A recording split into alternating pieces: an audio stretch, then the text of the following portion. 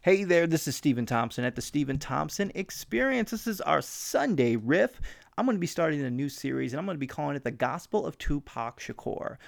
Stephen Thompson Experience is all about leadership.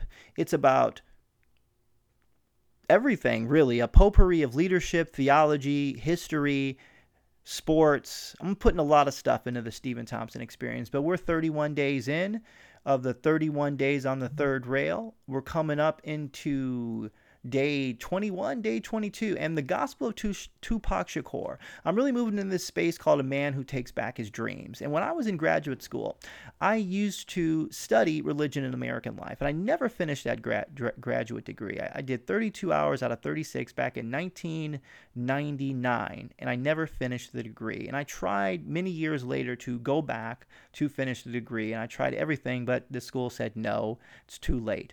But I always had this idea that inside of the music of rap artists, that the use of God and the use of biblical images was a cry for help.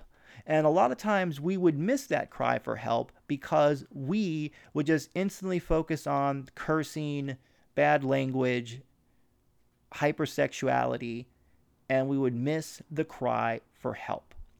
And that's the way I want to approach it. I don't want to approach it from a point of, oh my God, he's talking about Tupac Shakur and he's cursing a lot and we shouldn't listen to that. No, we want to look and learn lessons from it. And on the flip side, we also want to talk about leadership as well, because inside of the Tupac Shakur's music, we have leadership lessons. Now, politics, sex, religion, they don't belong in the workplace. They're in the workplace. Okay? They're in the workplace. We can all look at the data. So if they're in the workplace, let's learn how to talk about it. Let's learn how to mix them together and move forward in the work that we want to do. Whether you believe in God, whether you don't believe in God, whether you're a leader, you're not a leader, you're going to come across somebody at some point in your life who believes in something.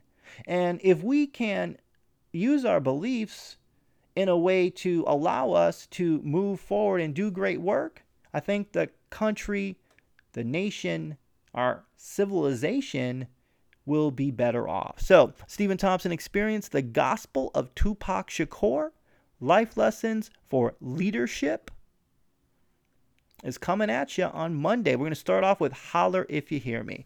This is Stephen Thompson, and I am out for the weekend.